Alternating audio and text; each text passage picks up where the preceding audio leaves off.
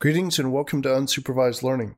I'm Daniel Miesler, and this is a weekly show where I collect my favorite stories and ideas across InfoSec, technology, and humanity, and talk about why they matter. You can subscribe to the companion newsletter, which also functions as show notes, at danielmiesler.com/newsletter.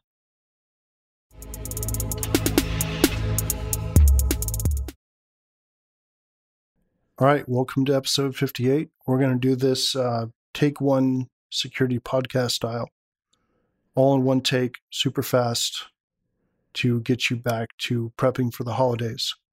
So InfoSec news, Yahoo announced another billion records gone. That's on top of the 500 million. That is a separate breach. Massive set of patches available, Adobe and Microsoft. Flash, IE, Edge, Office, and .NET.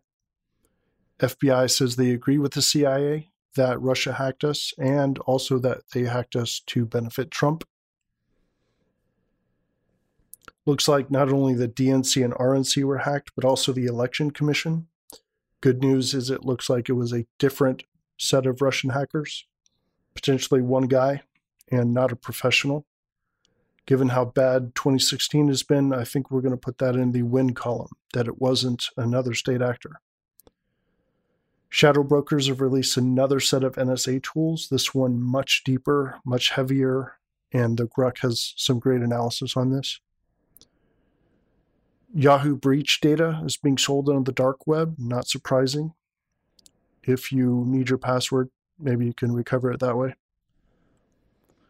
Adobe and Microsoft are the primary products that provided vulns for exploit kits in 2016. HP is shutting down default FTP and Telnet to network printers.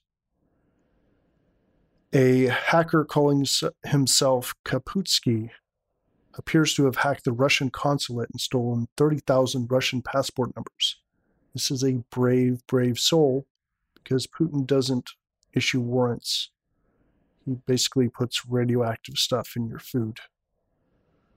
Tech news, Amazon said they're no longer making the Amazon 1 million list, used to be called the Alexa list, and they're not putting it out for free anymore. They might still have it for pay, but no one knows. Cisco responded by putting out their own list, but the problem is they're logging all requests to all services, which includes a bunch of back-end stuff.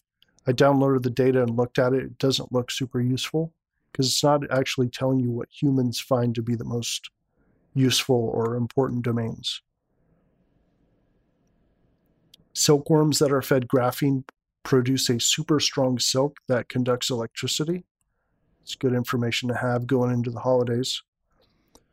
Uber was ordered to stop their self-driving car service in San Francisco the other day because one of their cars was caught on video going through a red light, and it didn't stop. It just went right through.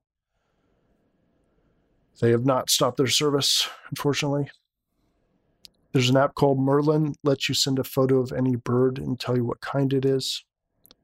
BMW has signed on to develop in-car AI and IoT services with IBM's Watson project. Super excited about that as a BMW person. Google is planning on smearing a few leap seconds to account for unpredictable wobble in the Earth's rotation.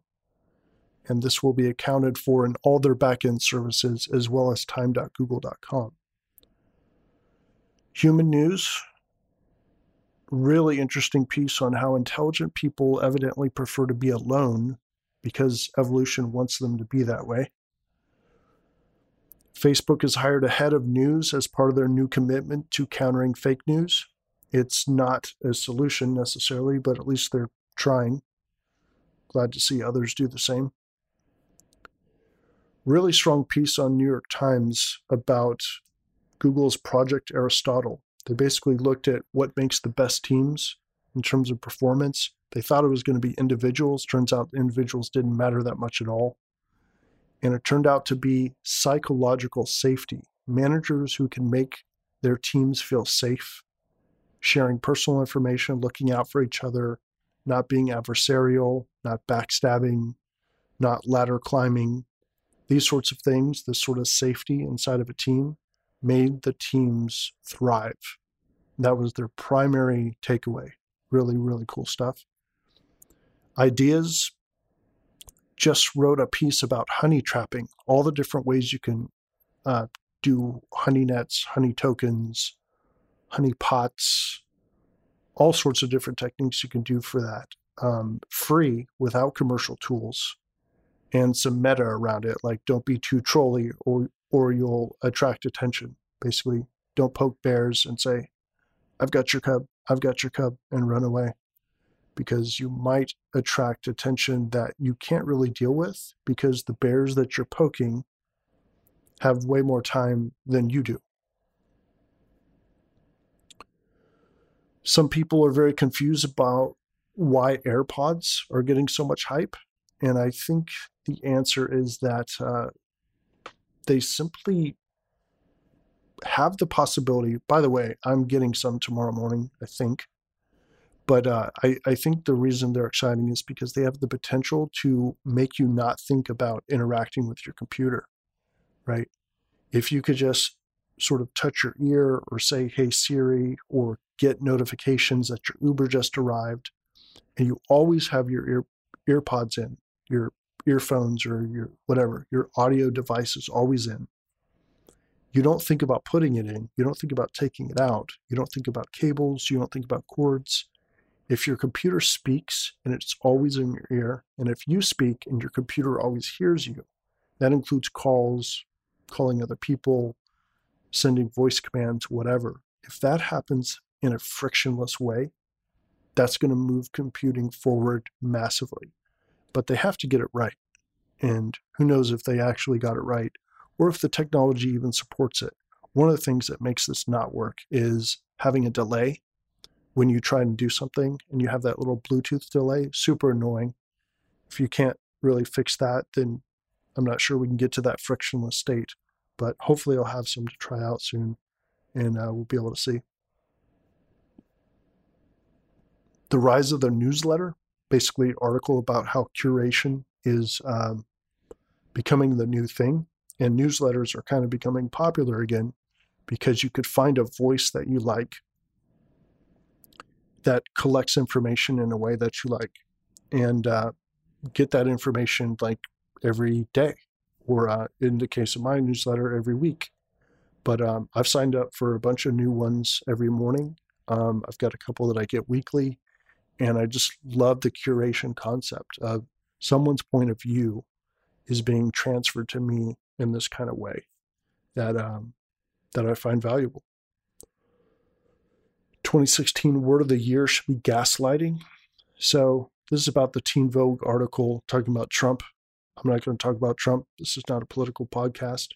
The idea of gaslighting is that you can make people question the nature of reality, right? And what I wrote about was, if people don't trust the best information available, the best evidence available on any given topic, then you could just be lied to, and you could lie to yourself, because nothing is actually true, nothing is false, because everything is false. So Putin could just come out, for example, and just be like, hey, I never went to Ukraine. I was never there. All those pictures that you have, they're all fake. Every single one who has those pictures, they all have an agenda, but I wasn't there. So at what point do you believe something? How do you decide what to believe? It's an issue if you don't trust evidence. So obviously I trust evidence. You have to be careful about where you get it, but it's a scary thing. Going into 2017, we have a lot of people who don't listen to what the CIA says. They don't listen even when the CIA agrees with the NSA, agrees with the FBI, agrees with whoever else about these topics. And it's like, oh, well, they lied to us before. Absolutely true. But can we look at the evidence fresh, again, new each time? Goodness, it's crazy. If you can't trust the best things that we have, the best information that we have, well, then you can't trust anything. Then you've basically gaslighted yourself, gaslit yourself. It's all bad. It's all bad.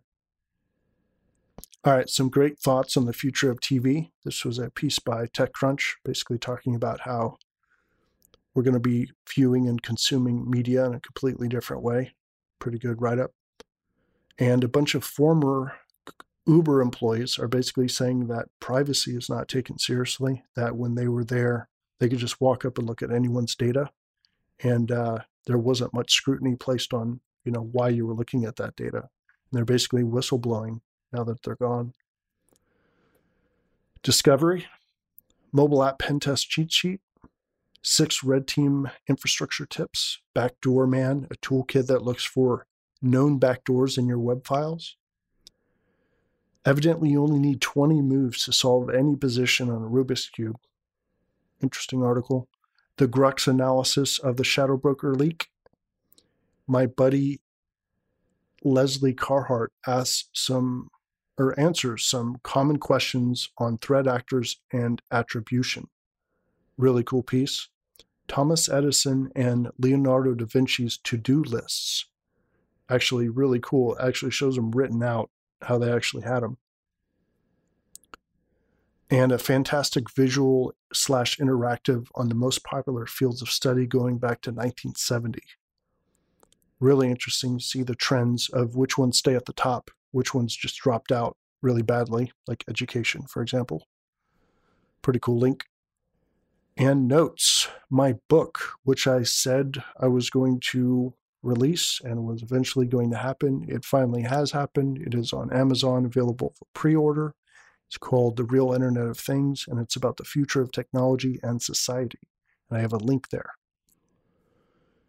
Just standardized on the New York Times as my primary news source, replacing CNN. Basically, you already buy the paper for my dad. I have a full digital subscription. So, I just decided it's time to switch to a really good news source. I kind of dabbled with it on and off, but muscle memory always took me to CNN, which I'm super tired of that place. So, I'm switching over to New York Times for everything. I still have tons of RSS feeds, of course, that I will continue to parse for all sorts of extra news. But for core news, I'm going to use New York Times. Just completed a major redesign of the site. So instead of having like one link per line, just scrolling like 20 pages down for like my study, my homepage, and my projects, I now have a table, a set of columns with smaller blocks of links, much easier to look at and sort of consume. So excited to work on that. Haven't finished reading any new books, but currently finishing Naked Statistics. I'm in the chapter now about regression analysis and multivariate regression analysis. Absolutely amazing stories in there. The guy basically goes through and gives lots of examples. I think his name is Charles Whelan. Fantastic book. Highly recommended. About to be done with that. Reading next, Steal Like an Artist, Sapiens, the Docker book, Tools of Titans, and the Gene. And I just recently added to the queue The Subtle Art of Not Giving an F and The Dictator's Handbook. Recommendations. If you have a Yahoo account, kill it with fire.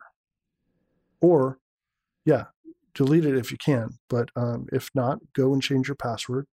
Use something extremely strong, so strong that you have to use a password manager to maintain control of it. And the aphorism for this week, grace imitates modesty as politeness imitates kindness, by Joseph Joubert. Enjoy the holidays, and I will see you next week.